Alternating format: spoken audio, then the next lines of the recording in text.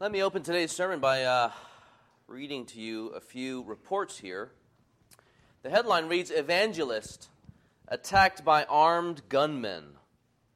This is from the publication Voice of the Martyrs, by the way, which reports, in this case, it lets us know how Christians around the world can be praying for their brothers and sisters around the world as they face persecution. This one, Evangelist Attacked by Gunmen. And it reads, 2 armed men forced an evangelist in northern Burkina Faso, is in Africa, out of his house one night recently.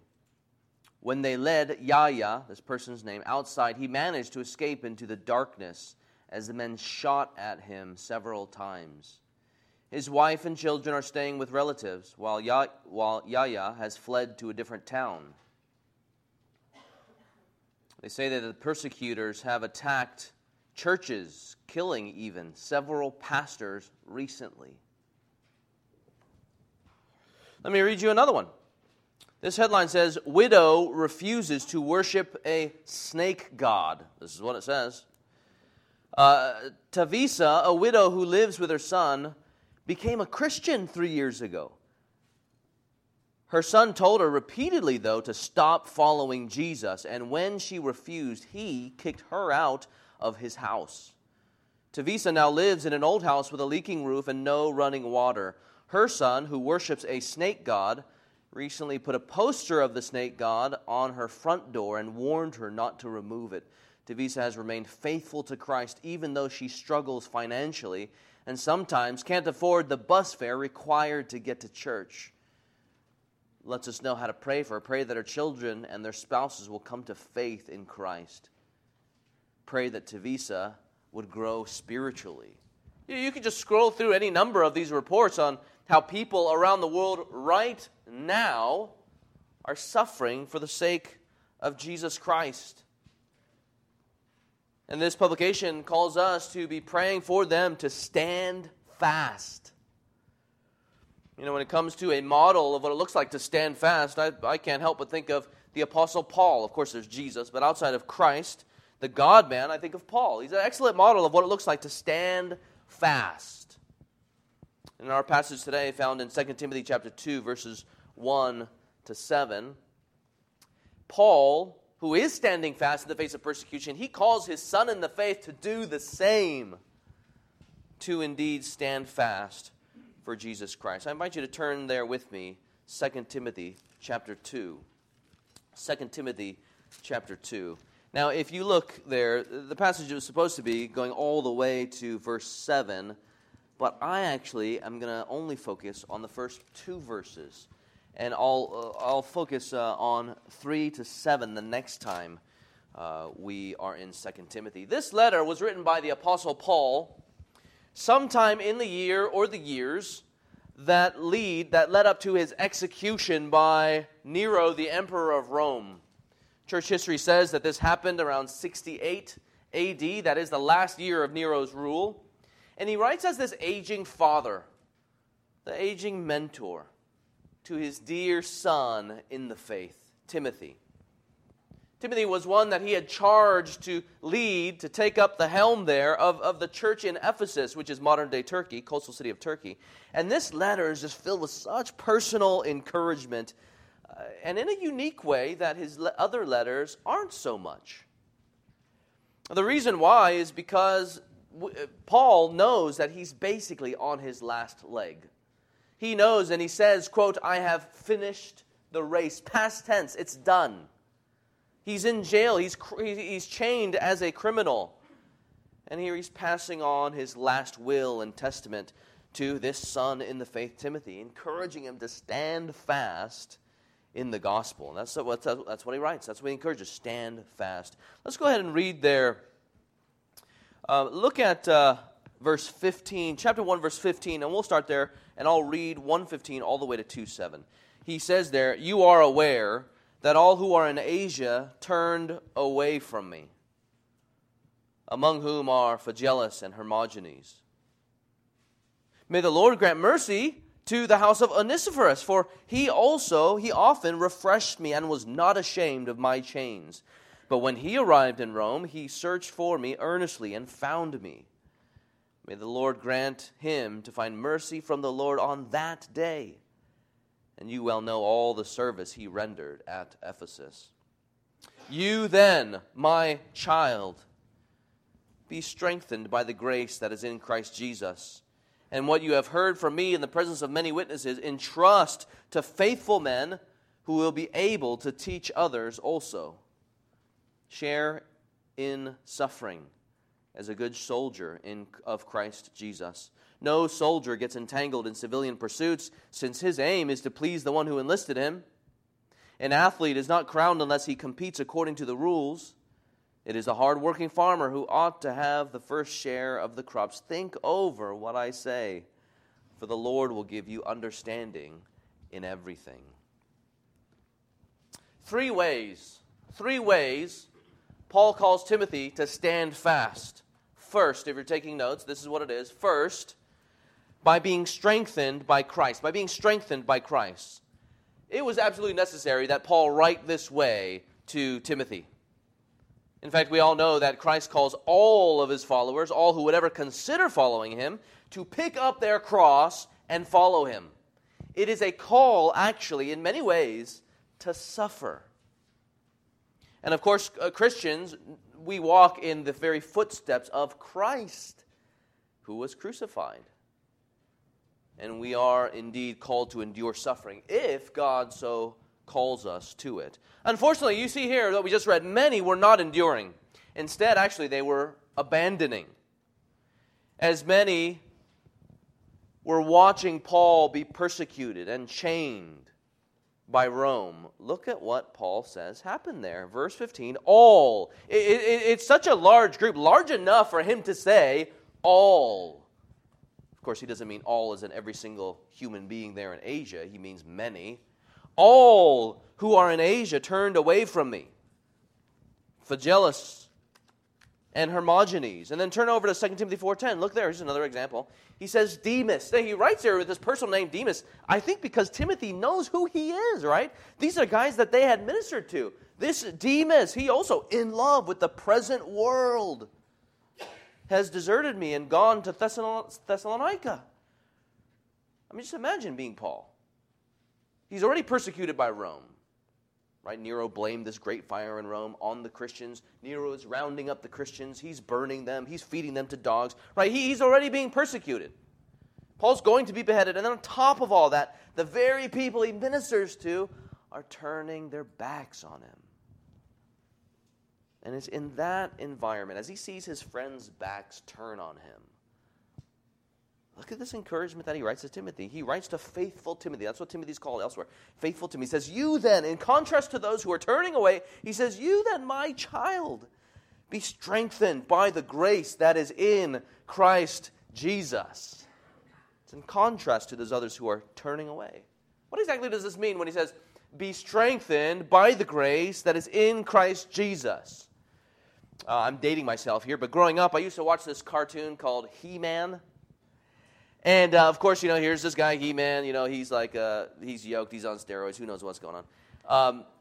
And he's saving the world from bad guys. And, of course, when he needed strength to battle the bad guys, he would draw his broadsword from his back, and he would raise it and pronounce, right? You guys know what I'm talking about? Maybe not. He pronounces, by the power of Grayskull. And then, like, the lightning flashes. His sword becomes all powerful. Somehow, all of a sudden, he's clothed, and all of a sudden, he's wearing no clothes, and he's like, ah! You see this immediate transformation. And then he also goes on to proclaim, like, I have the power. Well, friends, that's not what's going on here. It's not what is going on here. The strength that comes from the grace of God is simply God's grace to sustain us. It's God's grace that helps us persevere as Christians in this fallen world so that we fulfill our ministry. It's God's grace that helps us live and fight and suffer for Christ, like Christ, trusting in Christ, seeking to know and love Christ. And God himself helps us by his grace in Christ according to his Spirit, his Holy Spirit. That's been a theme thus far in the letter. God helps us by his grace in Christ according to his Spirit. God has given us this is in chapter 1, you can go ahead and read it later on, a spirit of power and love and self-control. God calls Timothy to share in suffering for the gospel by the power of God. There's power of the Spirit as well. He's also called to guard the good deposit by the Holy Spirit. And here in today's passage, he encourages Timothy to stand fast, be strengthened by the grace of Christ. He and we today need the help of the Spirit the Spirit of Christ to help us run the race that Christ has given us.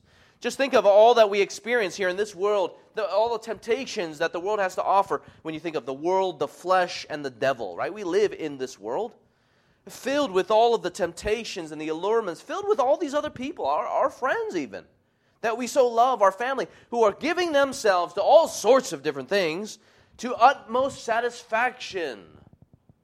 So it seems.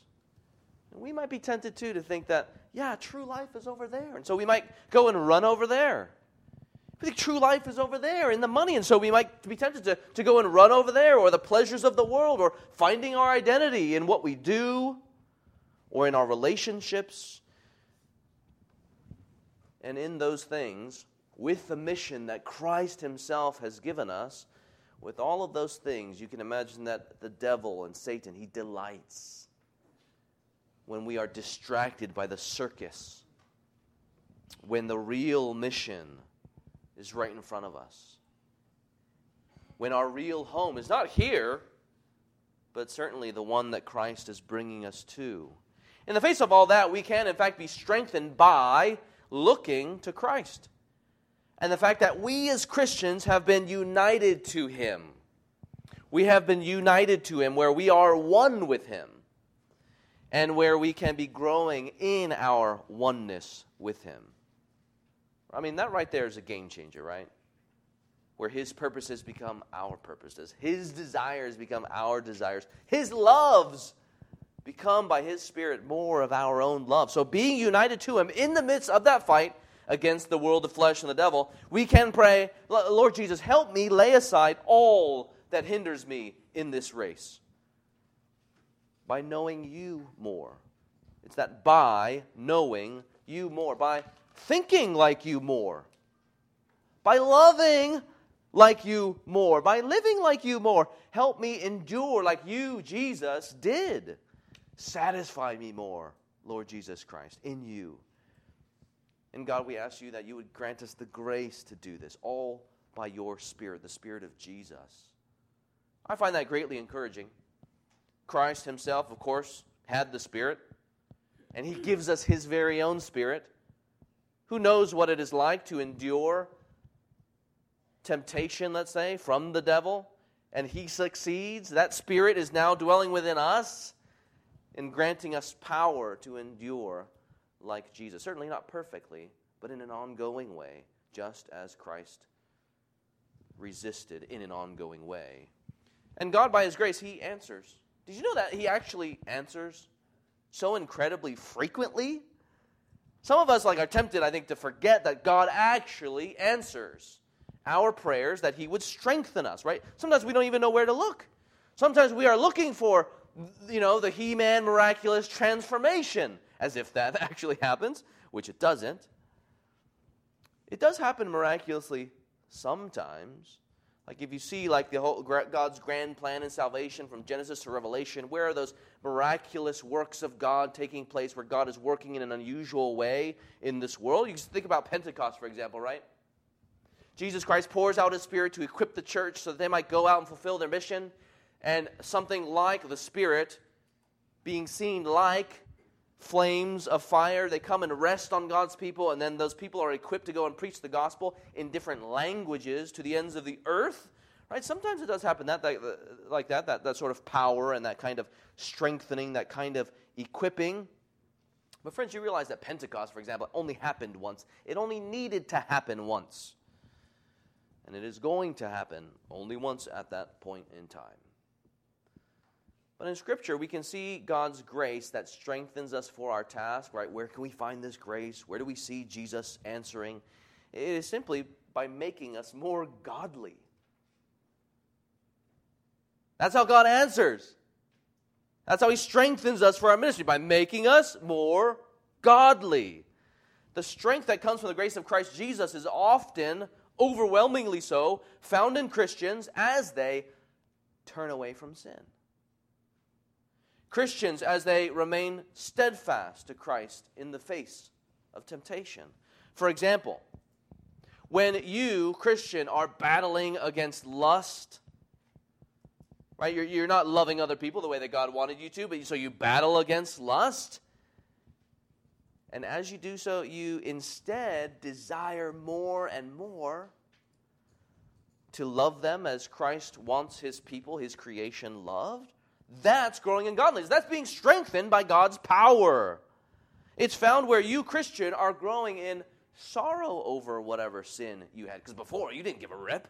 You didn't care how you sinned. But now, all of a sudden, there's some degree of sorrow over sin and sorrow before God. That, friend, is being strengthened by the grace of God to battle against sin. You begin to think more like Jesus does towards this sin. And so we grow in godly sorrow because we want to please our Father in heaven. That's where it's at. God's grace in Christ is found in growing in self-control over our own temptations and our carnal desires because we want to honor God. We want to use ourselves. We want God to use us in such a way where we really represent Him in all of His goodness. We want to tell all of our friends that there is another way, a better way, and that way is in Christ. We see God's grace strengthening us when previously we were scared to speak about Christ. But in this new moment, we want to honor Christ. We want Christ to be thought well of far more than our desire for us to be thought well of. We begin to see that our friend's eternal soul is far more important than the way that our friend or family just temporarily judges us to be. Being strengthened by God's grace, here to summarize, being strengthened by God's grace in Christ Jesus involves God helping us stand fast to Christ, to fulfill His call, and in fact to be His ambassadors. And so Paul calls Timothy to do just this, be strengthened by the grace of God that is in Christ Jesus, to do his task.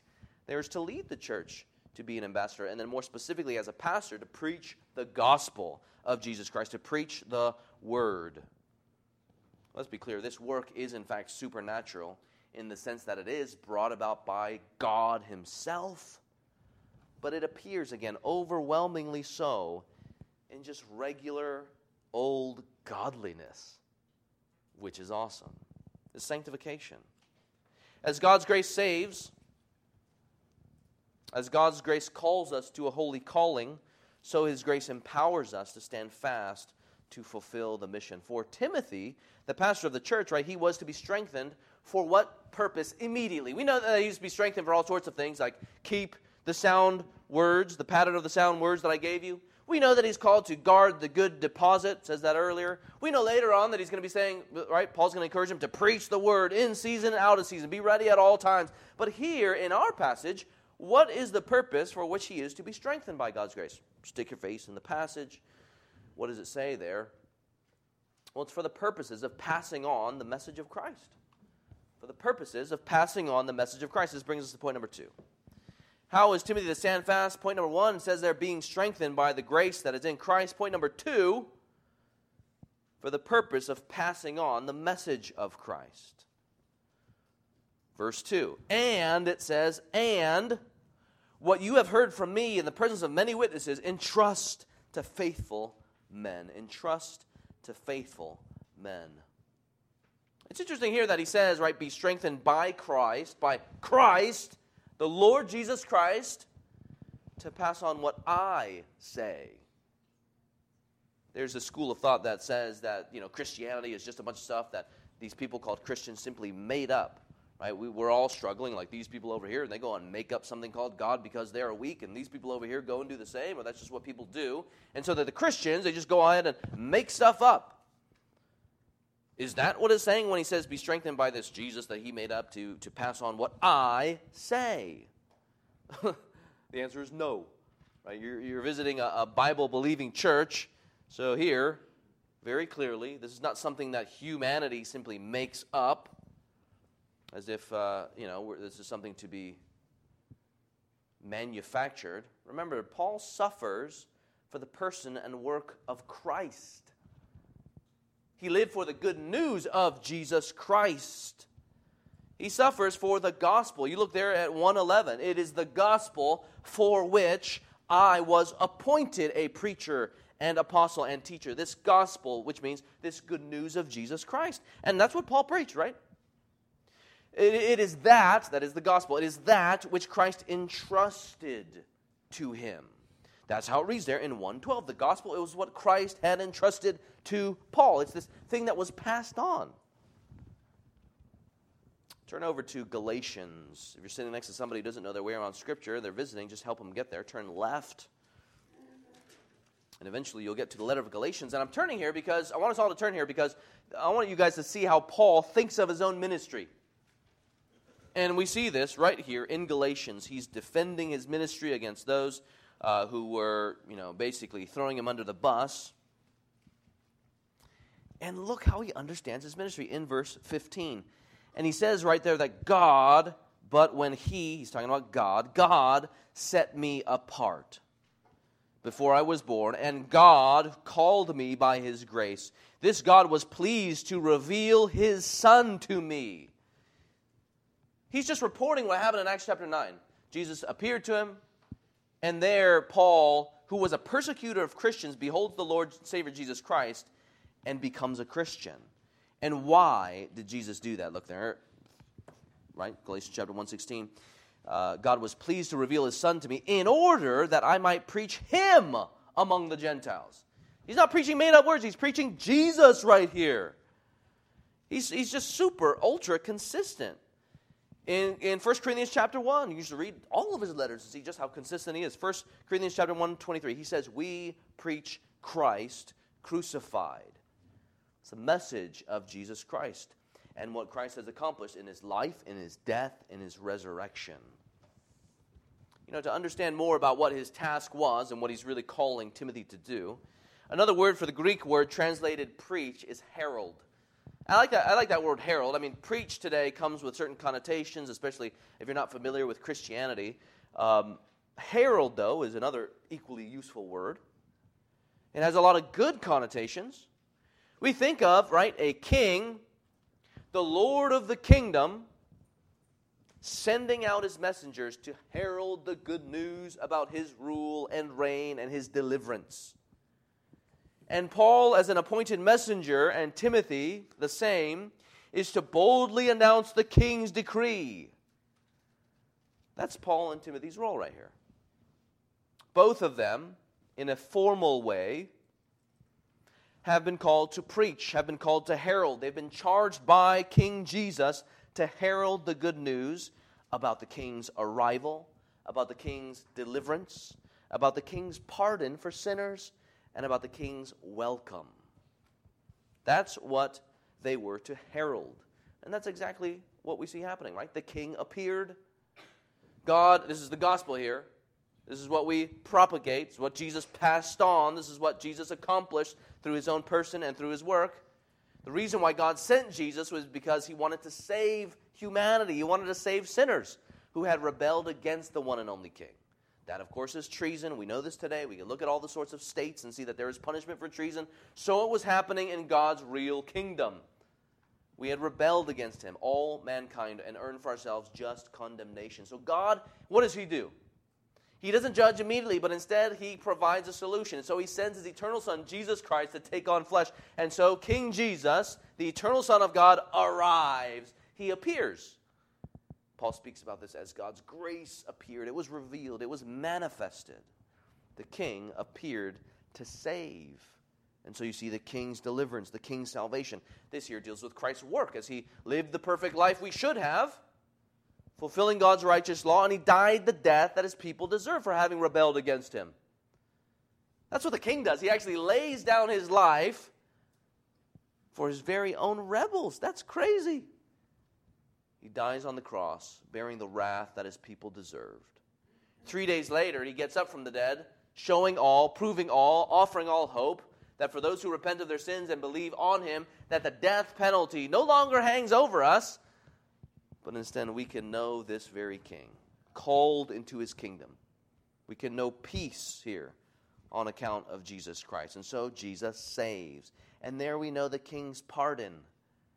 That those who repent of their sins are forgiven. We are adopted into his family. This debt is wiped away because Christ himself paid for it. Friends, you realize that that is the good news of Jesus Christ that Paul was suffering for, that Timothy was suffering for, and that Christ calls all of his people to suffer for, if we should in fact experience this type of persecution. It was the good news of salvation in Jesus Christ, the message. That was the message that the King entrusted to Paul and had called Paul and Timothy and pastors today, elders today, in a formal way to herald. This was the message that was entrusted to Paul. If you look there in 2 Timothy 1:14, 2 Timothy 1:14, it was the message entrusted to Timothy. And it was the message that Timothy was to herald. I think actually that this would have been really exciting for Timothy to get this letter.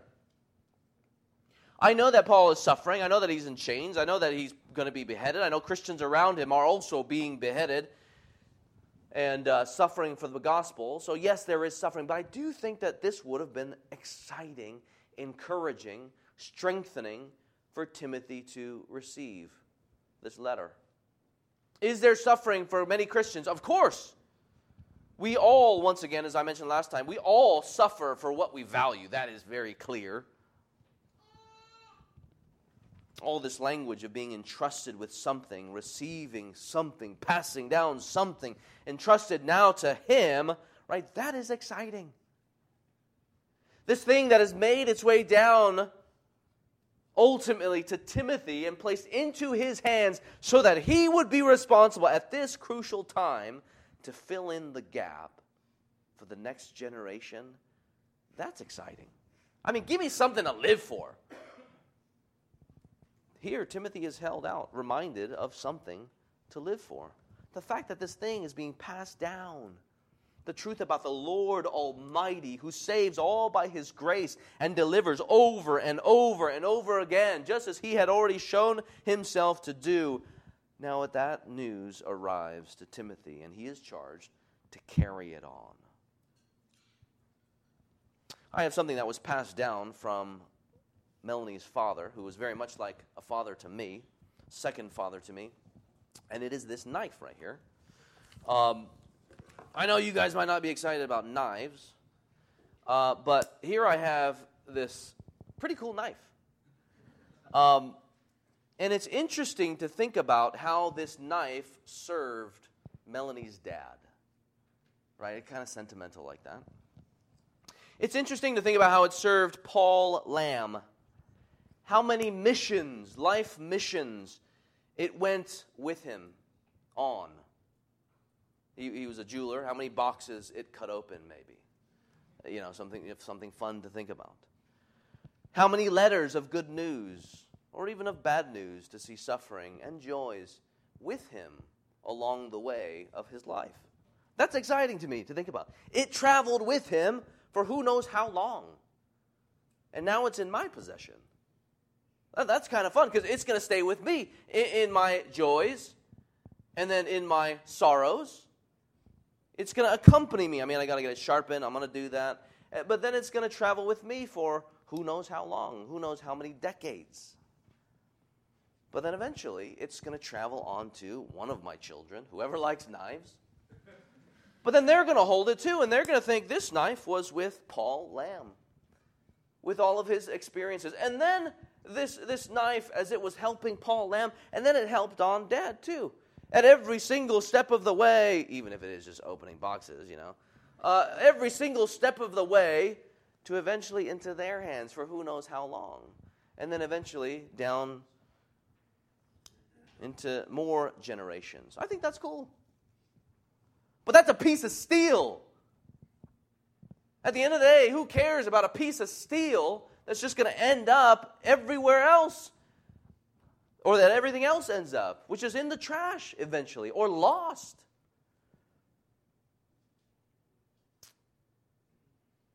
what about the testimony? What about the thing that Timothy received? He received the eternal decree of God. He received the message of God's grace made manifest in Jesus Christ. That message of grace that saves, that grace that sustains, that grace that secures. Think about how that gospel met Paul at each and every single turn of his life. Think about that gospel as we read the book of Acts. As you read the book of Acts, you can see there, right? He was rejoicing in prison, singing hymns to the prisoners. That's how God's grace met him right there at that moment. And then as he went on his different missionary journeys, as he was persecuted, as he was stoned, as he was shipwrecked, as God sustained him, that grace of God met him in every single way.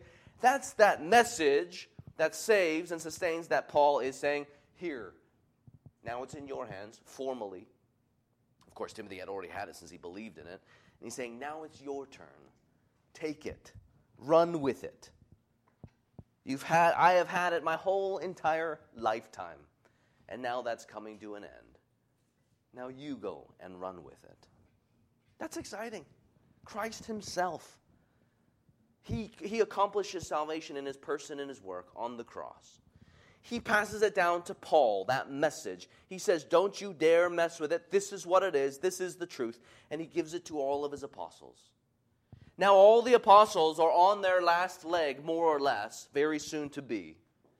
And here Paul is saying, now look, you as my apostolic delegate, the one chosen by me to pastor in Ephesus, you take it and then you run with it for your generation.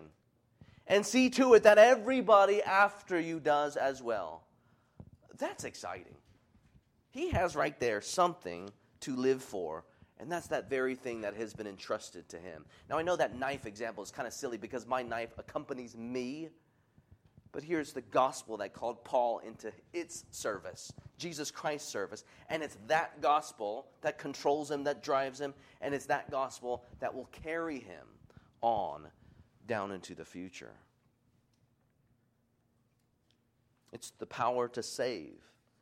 It is the gospel. It is the words of the King. You see there what Timothy is now to do? You see what he is to do there in 2 Timothy 2:2. Paul says, entrust. Let's go ahead and look there again at the passage there. You then, my child, be strengthened by the grace that is in Christ Jesus. And what you have heard from me in the presence of many witnesses, entrust to faithful men. Entrust to faithful men. That's what he's to do there. He heard about it in the presence of many witnesses, right? Paul is preaching to the many.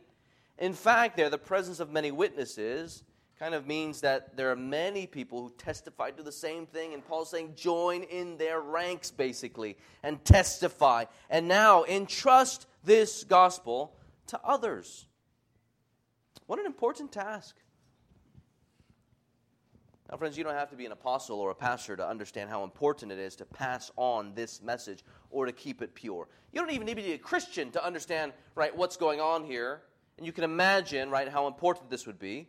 If your boss tells you to communicate a message to others on his authority, that there will, for example, be mandatory 10% raises. Or like there's just going to be a mandatory meeting, right? You are going to take it seriously. Why is that? Well, it's because the authority, the one in authority, has asked you to do it. So you see why that's important. Another reason, because it's not your message. It's his message, her message. Another reason is because your boss has charged you on his behalf to speak. So Paul here is doing the same thing, but he received it from the Lord, right? From the Christian view, it's God, the Lord, the King of the universe. Paul says, what you have heard from me that Christ entrusted to me, entrust to faithful men. Here's Paul. He's just thinking like an apostle. He's thinking apostolic, in an apostolic way, thinking not just about himself, not just about Timothy, but generations to come. Did you notice there in verse 2, it says, entrust it to faithful men. Who's going to do what? Who will be able to teach others also. Right there, Paul has 4 generations in mind. Right? He has himself. Christ entrusted the gospel to him. Take what you heard from me in the presence of many witnesses. Right? He's thinking about himself. But then he tells Timothy to do something, right? He's the second generation. There's Timothy. You go and do it. You preach the gospel. You keep the pattern. You guard it. And I want you to entrust it to others, the third generation there. And what are those others to do? Well, they're supposed to go on and teach it still more. Fourth, to future people. 4 generations. It's a chain of faithful ministers of the gospel who are to fulfill their ministry to carry on the gospel all the way until Jesus Christ comes. It's link by link by link down into the generations. You get the picture that the gospel, which has been entrusted to Paul, entrusted to Timothy, entrusted to others, entrusted to those others. You get the picture that this gospel is a trust, right? It's a trust, and it contains the goods that are important.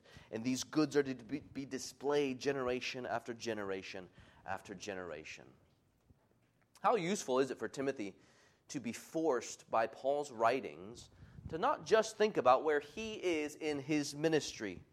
Now he's writing to a pastor, but I'm going to apply this to all of us, right? Because to some degree, we're all to be making disciples, teaching people, whether we are women teaching women in Titus chapter 2, right? Or elders teaching the church, or parents teaching their young ones, or anybody discipling others, right? We're all commanded to some degree, in some ways, maybe not formally, to teach. But how useful is it for all of us to not just think about where we are at this particular moment on November 17th, 2019, but to think about those who are going to take our place in carrying on the torch. For one, I think this helps cultivate an appropriate humility. An appropriate humility, again, not just for pastors, but for all of us by extension. It helps us fix our eyes not finally on us, but on the goods that have been entrusted to us. That is the gospel. Now, speaking to pastors here, or people who desire to be in the ministry, so often aren't people proudly preoccupied with ourselves and the way that we carry, the way that we strut with the gospel, what others are thinking about us as we carry it. We seek to please man in such a way so that we're praised for the way in which we carry it. Can you imagine the folks back in the Old Testament where God equips them to build the tabernacle? And they're weaving things, they're carving things, they're shaping things out of gold. It's all for God's glory. It's all for the people of God as they worship God. They've been gifted by God, called by God, equipped by God. They're seeking to worship God. And there they are, right? Well, what's their legacy going to be? In sin, right, when we're all tempted, it might have been, I wonder what my children are going to say about those, purple robes that I weaved. Those are pretty awesome, aren't they? What are they going to say about those little golden candlesticks that I made there? I sharpened it pretty good, right? And so in our selfishness or seeking to seek the praise of man or worrying about the fear of man, we're preoccupied with the way in which we carry the gospel and not the gospel. It is all about the gospel that we carry. The gospel that sustains us. Here, thinking about the next generation, right, it forces us to think about the trust itself, the goods itself, and who is going to take up the reins when we're gone. It helps us think about identifying and then also training up others who can, in fact, carry it down into the generations. And I think that this long view here helps us in our faithfulness to Christ here and now. Now, again, you don't need to be a pastor to appreciate this. Think about your children, right? What are you handing on? What do you want to pass on to them? Think about the church members right here. What are you hoping that others, people who are younger than yourselves, less mature in Christ than yourselves, what do you want them to take away when you are gone? I think this helps us move towards faithfulness. I think some people might here be a bit discouraged, knowing that people come and people go. Like, I am a link, and there's just going to be the next link, and then the next link. But I don't see it that way, actually. I think this is actually encouraging, and I hope you find it to be encouraging. Remember that God himself has set this time, and he has determined that you live here and minister here and now. and that you are a part of First Baptist Church here and now. And then he has also set a time where Christ will actually come. And now God is building his church, and he uses weak people like ourselves, sinners like ourselves, to do just that. Have people come before us? Yes, absolutely. Will people come after us? Absolutely. Generation after generation, as long as the Lord tarries. He will, in fact, that will, in fact, happen. But by God's grace, he calls us as elders. There are 4 elders here. Myself, Jason, David, and Oscar. And he calls us all as members of First Baptist Church to labor faithfully in this generation, faithfully holding out Christ to everybody around us and raising up younger ones, discipling them or teaching formally here until our earthly service to the King draws to an end. And then it is time for the next generation to carry on that flag with greater energy than we could have anyways. Christ calls us right here, right now, to equip the next generation in gospel faithfulness. Now, friends, I don't know about you, but I'm encouraged at First Baptist Church. I'm encouraged at what the Lord has done in First Baptist Church. We are coming up on our 60th anniversary next year. Actually, in September 2020, it'll be our 60th anniversary as a church. And in that, folks, those 60 years, we might not be super old, but we are certainly not young. God has preserved us for those 60 years. And the previous senior pastor, whom some of you guys might know, Pastor Rick, he was here for 30 of them. He was holding down the fort for the next generation, that is us, to take over the helm here at First Baptist Church of Hacienda Heights. And so we have done this in the way in which he himself wanted to help navigate the transition from him to myself was super encouraging. Super encouraging. He knew that the next generation would come, and he wanted to take part in the training up of them, the handing off of gospel ministry to us. I've been here since 2012, when there were 8 people in the church. The church had dwindled all the way down to 8 people. And when me and Melanie visited in 2012, in March, I believe, there were only 8 people. Me and Melanie were numbers 9 and 10. And you just look at what God has done. All by his grace, certainly not on account of me, Melanie's greatness, or the people who were here early on in those days. It's all by God's grace. Now the church is relatively full of Christians who desire to love Christ according to his word. And you know how I know that that's a fact? It's because I talk to you guys about just this. I hear stories about how you guys want to do just this and how you're seeking to do just this. How you guys are seeking to evangelize others. I mean, we hear that every month, almost, in our Sunday evening service. And I get reports about how people are battling against, any number of things and how they're clinging to Christ and how they want to be encouraged in the Word and how they are encouraging people in the Word. I hear reports about you guys, and friends, you realize that is God strengthening you by his grace in Christ so that we might be a faithful display of his glory to the watching world. Another piece of evidence, right? This is stuff that I think many of us are looking at and observing here, and I hope are encouraged. You think about the Biblical Counseling Conference, right, that our church and 2 other churches put on. We helped to host. You realize that there were almost 30 people there from our church alone. That is almost, 40 to 50% of people who I assume genuinely wanted to be there to learn how to minister God's word to ourselves and to others. I mean, that is awesome. That's incredibly encouraging. That's God's power. That's evidence of God's power strengthening us for our ministry that we might together minister the gospel to one another. There's more to be encouraged as we move forward in time. In tonight's members' meeting, you'll see that the elders are proposing that we start a formal internship program in 2020 for men who are exploring their call to ministry.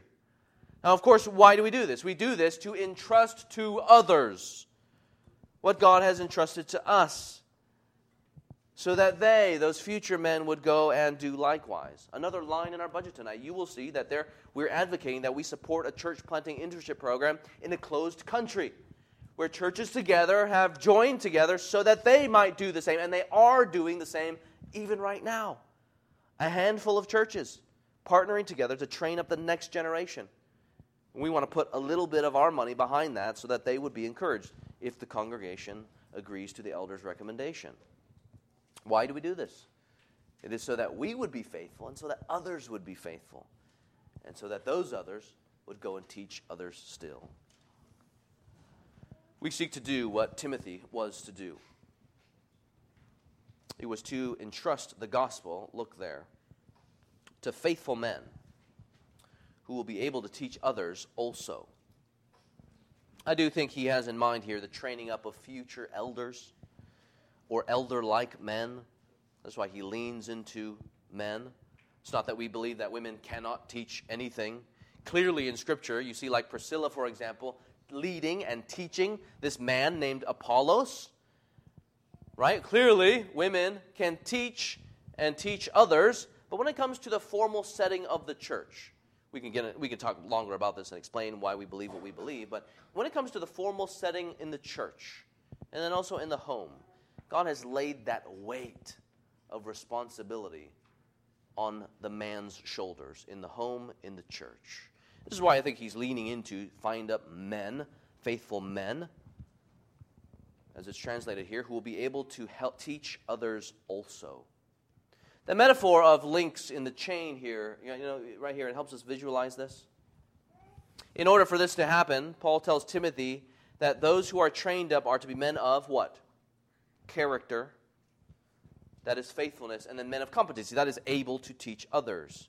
These are to be men who are to commend the gospel by their lives and in their teaching. Men like, you look there in verse 16 of chapter 1, right? Onesiphorus.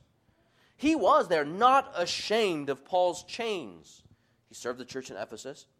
And while others were abandoning Paul, Onesiphorus, what does he do? He earnestly searches out for Paul when Paul was in prison there in Rome, and then he finds him, right? That's character. That's faithfulness. Not going to turn away in the midst of persecution. That's trustworthiness. That's dependability ultimately to the Lord and Savior Jesus Christ. If they are not faithful to Christ, well, of course, how can they serve as stewards over God's things? That's what pastors are called. That's what elders are called, stewards of God's things, the mysteries of God. They must also be men who are competent to teach or able to teach others. They are competent. We know that Timothy was up against false teachers. In chapter 2:17, it speaks about those who had swerved from the truth. In chapter 4, it speaks about those who abandoned Christ and instead was in love with other things. And friends, just as there were false teachers then, so there are false teachers now. Perhaps the most common false teaching in our culture today is those who preach a prosperity gospel or a health and wealth gospel.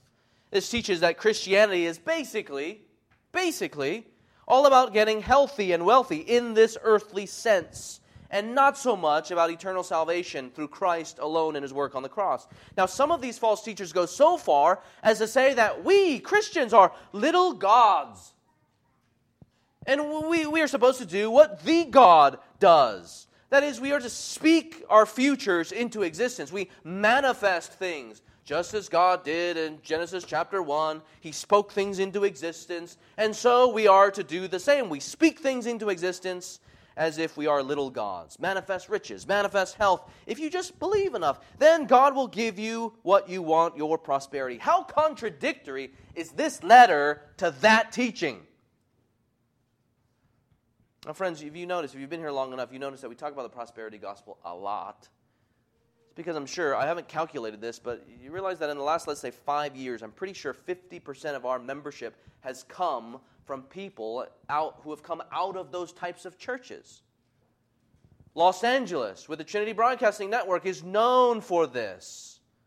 So this is really important. It helps us actually learn to stand and guard the gospel while teaching and even while rebuking. But friends, you look at this letter, right? How contradictory is this letter to the claim of the prosperity gospel? Paul is suffering for the faith. What do you see him manifesting? He says, I'm going to die. Basically, I finished the race. It's done. It's good. And now God has laid up for me not earthly riches of wealth and health, but future in Jesus Christ, the crown of righteousness. As it says in chapter 4:7, I have fought the good fight, I have finished the race, I have kept the faith. And then God has for him the crown of righteousness. Now that's the successful life to him. You see that there? That's the successful life. That's why he tells Timothy to share in suffering like a good soldier. That's just part and parcel of the Christian faith. Those who walk after a crucified Jesus, and those who walk after a beheaded Paul, those who walk after an exiled John, we could just go on and on and on.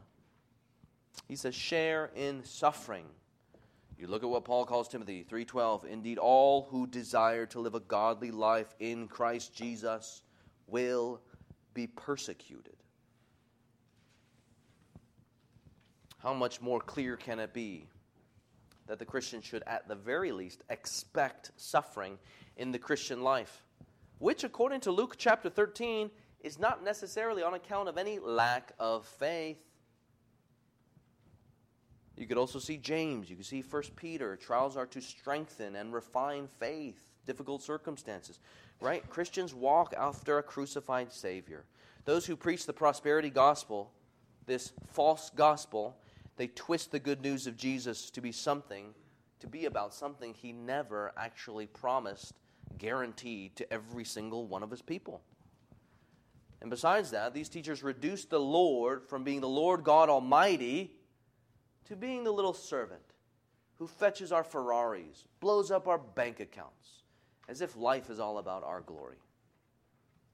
God's stewards, if we are to be faithful to Christ, we need to restore for others the right view of God that He has, in fact, revealed Himself to be in the gospel, along with the true nature and work of Jesus Christ, our strong deliverer, who saves us from our sin and reconciles us to Himself. Thus, Paul calls Timothy in 4:1-2. Go ahead and look there. 2 Timothy chapter 4:1-2. What does he charge him to do? I charge you in the presence of God and of Christ Jesus, who is to judge the living and the dead, and by His appearing in His kingdom. What does he tell him to do? Preach the word. Be ready in season and out of season. Reprove, rebuke, and exhort with complete patience and teaching. Thus in Titus chapter 1:9, it says that the elder must hold firm to the trustworthy word as taught, that he might be able to give instruction in sound doctrine and refute those who oppose it. Now, if you're exploring Christianity, maybe you thought, hey, I thought Christians and Christianity is all about believing in whatever you want, right? And whatever you believe, like, hey, that's all good, and whatever you believe, like, hey, that's okay too. Well, friends, you realize that here, that doesn't match up with Scripture, right? We live our lives according to Scripture. You see from this passage that Christian pastors, and really all Christians, are to rebuke and reprove as the case shall require. In other words, there is this boundary. There is this real identity about Jesus that we are to uphold. Remember, from our perspective, we really believe, according to the Bible, that Jesus Christ lived, He actually died, He actually rose again for the forgiveness of sins. And these false teachers, right, they're teaching false things about our Lord. Imagine if false things were being said about your mother and your father. Of course you're going to defend, you're going to reprove, you're going to rebuke and set the record straight about who your father really is and who your faithful mother really is. Of course you're going to clarify this over and over and over again. So it is with the Christian and our Christ. It's our responsibility as elders especially, and all Christians in general, and this church, to herald who Christ is and what He has really done for sinners. Because, friends, you realize that what is at stake is God's rightful glory. That the world would know who He is without a shadow of a doubt. That He is just and righteous and holy. And that He's also loving, gracious, and merciful. Who has also, in Christ Jesus, accomplished the salvation of all who would repent of their sins and believe. Friends, if you're visiting with us and you're exploring Christianity, that's why we clarify over and over and over again, right? This is actually about a person, the Lord. The wonderful thing is that you can know Him too if you would turn from your sins and believe on Him. You will know Him as a person. Christians don't worship principles, we worship a person. And there are true facts about this person. Christian, in light of this passage, this application here, Timothy saying, entrust to faithful men who will go and teach others. I wonder, friends, if you desire to entrust the gospel to others. If you think of yourself as a Christian, do you desire to entrust the gospel to others? Now again, he's writing to a pastor who does this in a unique way, But again, all of us, the whole entire church is called to be making disciples. So this can, in fact, be applied to all of us. What do you desire to entrust to other people? What kind of legacy do you want to leave to your loved ones? What do you desire to entrust, the goods that you want to entrust your future generations to, physical or spiritual? I hope right now you're being spurred on to live for the gospel above everything. Is that what your life is about? Or as you survey your own life, would you say that you're wanting to pass on something else to your children and those you love? What will your legacy be? What is it that you want it to be? Do you want to leave your mark on the world? I had a friend who wanted to go into architecture. The reason why, he wasn't a Christian, the reason why is because he wanted to leave a lasting mark on the world that bore his name.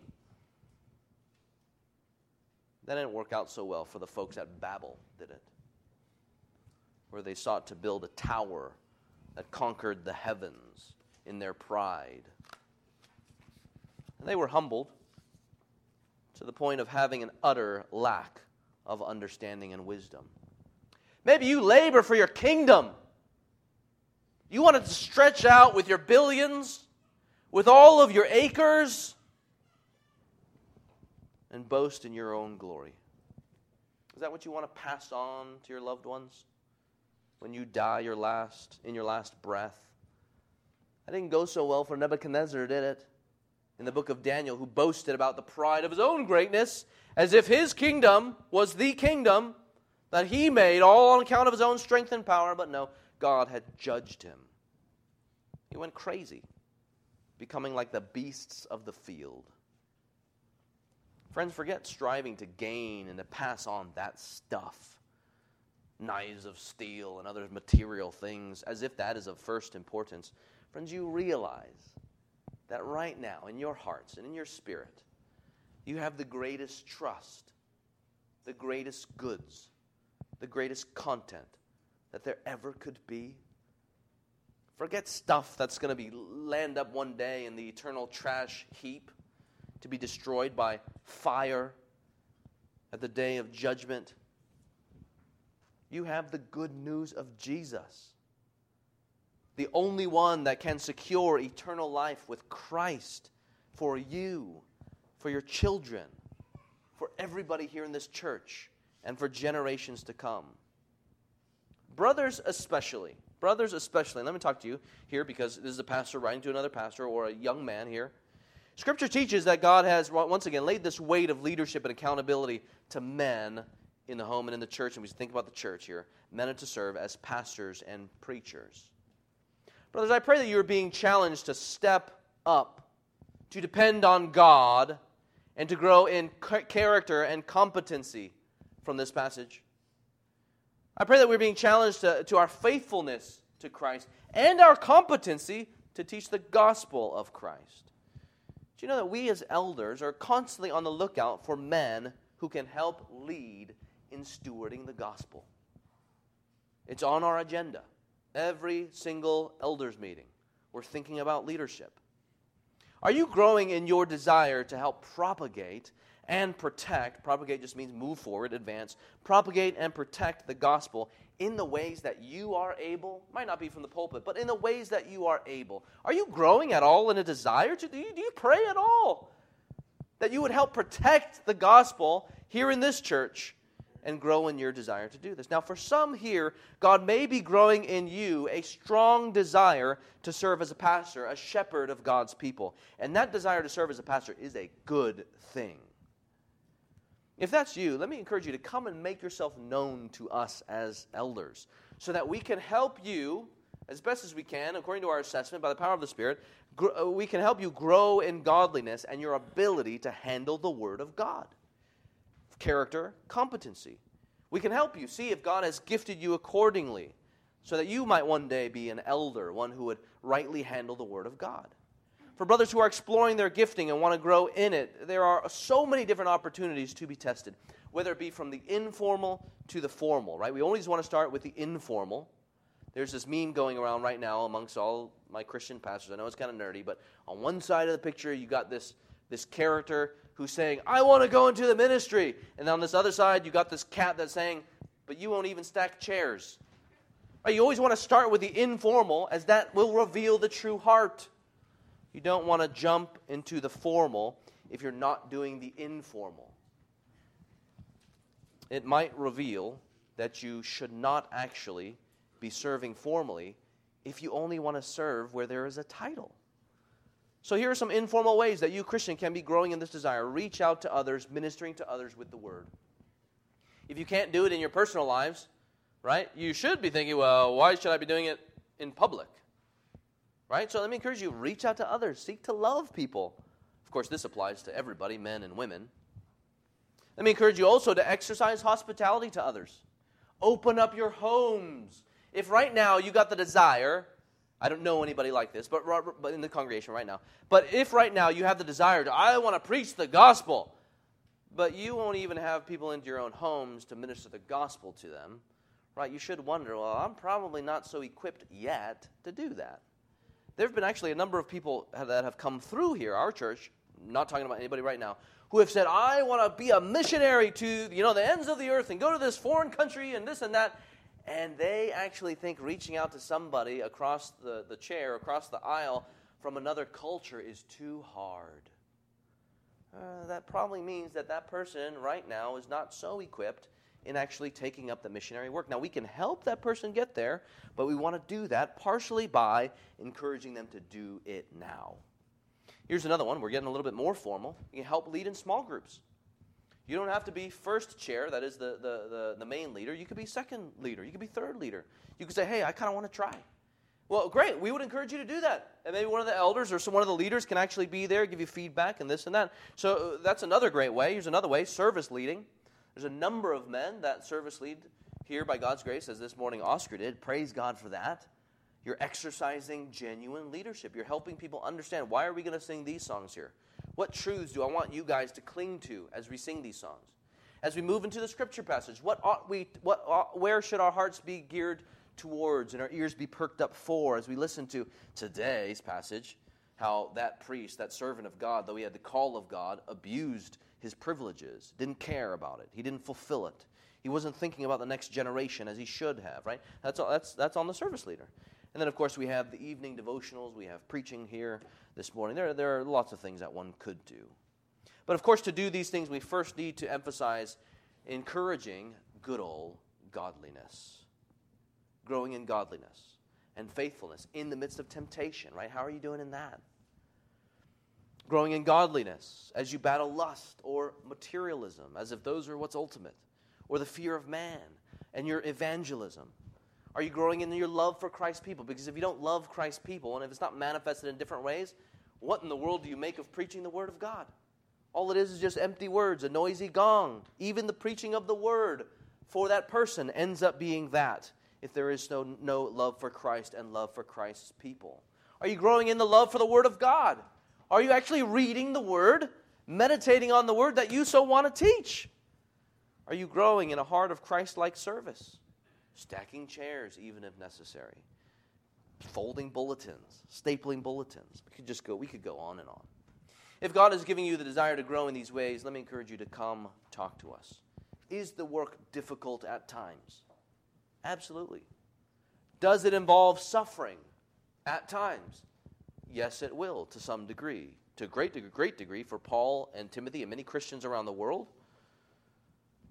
But the work is good, friends, and it is worth it. The next time we come back to 2 Timothy, we'll look more at the attitude required for these men. And really the attitude required of all of us if we are to follow Jesus Christ. You see there, suffer as a good soldier of Christ Jesus. What better thing, friend, is there to give yourselves to than the protecting of and the passing on of the gospel of Jesus Christ in the ways that God has gifted you to do that? What better thing is there? It is that will help God's people lay hold of the salvation that God has stored up for His people. That is why, friends, that Paul endures all things for the sake of the elect.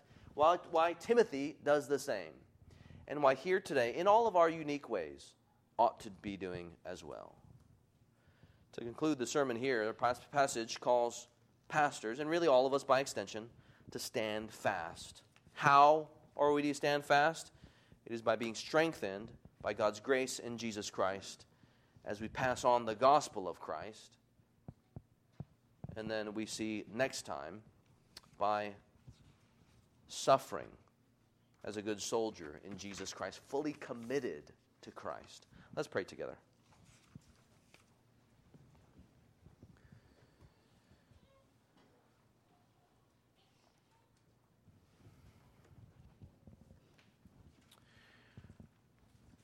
Our Father in heaven, Lord, we thank you that you have revealed to us through the gospel, as people have shared it with us, preached it to us, as people have opened the Word of God, you have revealed the gospel and opened our eyes that we might see Christ.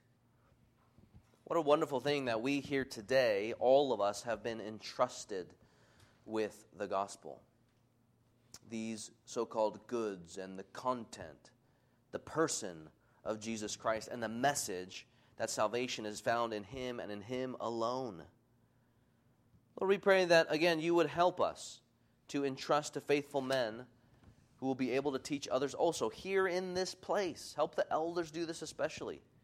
And in all the different ways in which you have gifted your people to serve the body of Christ, Lord, we pray that we all would be contributing to this entrusting of, this training up of, this identifying of these faithful men, and by extension, faithful women who will go on to teach others.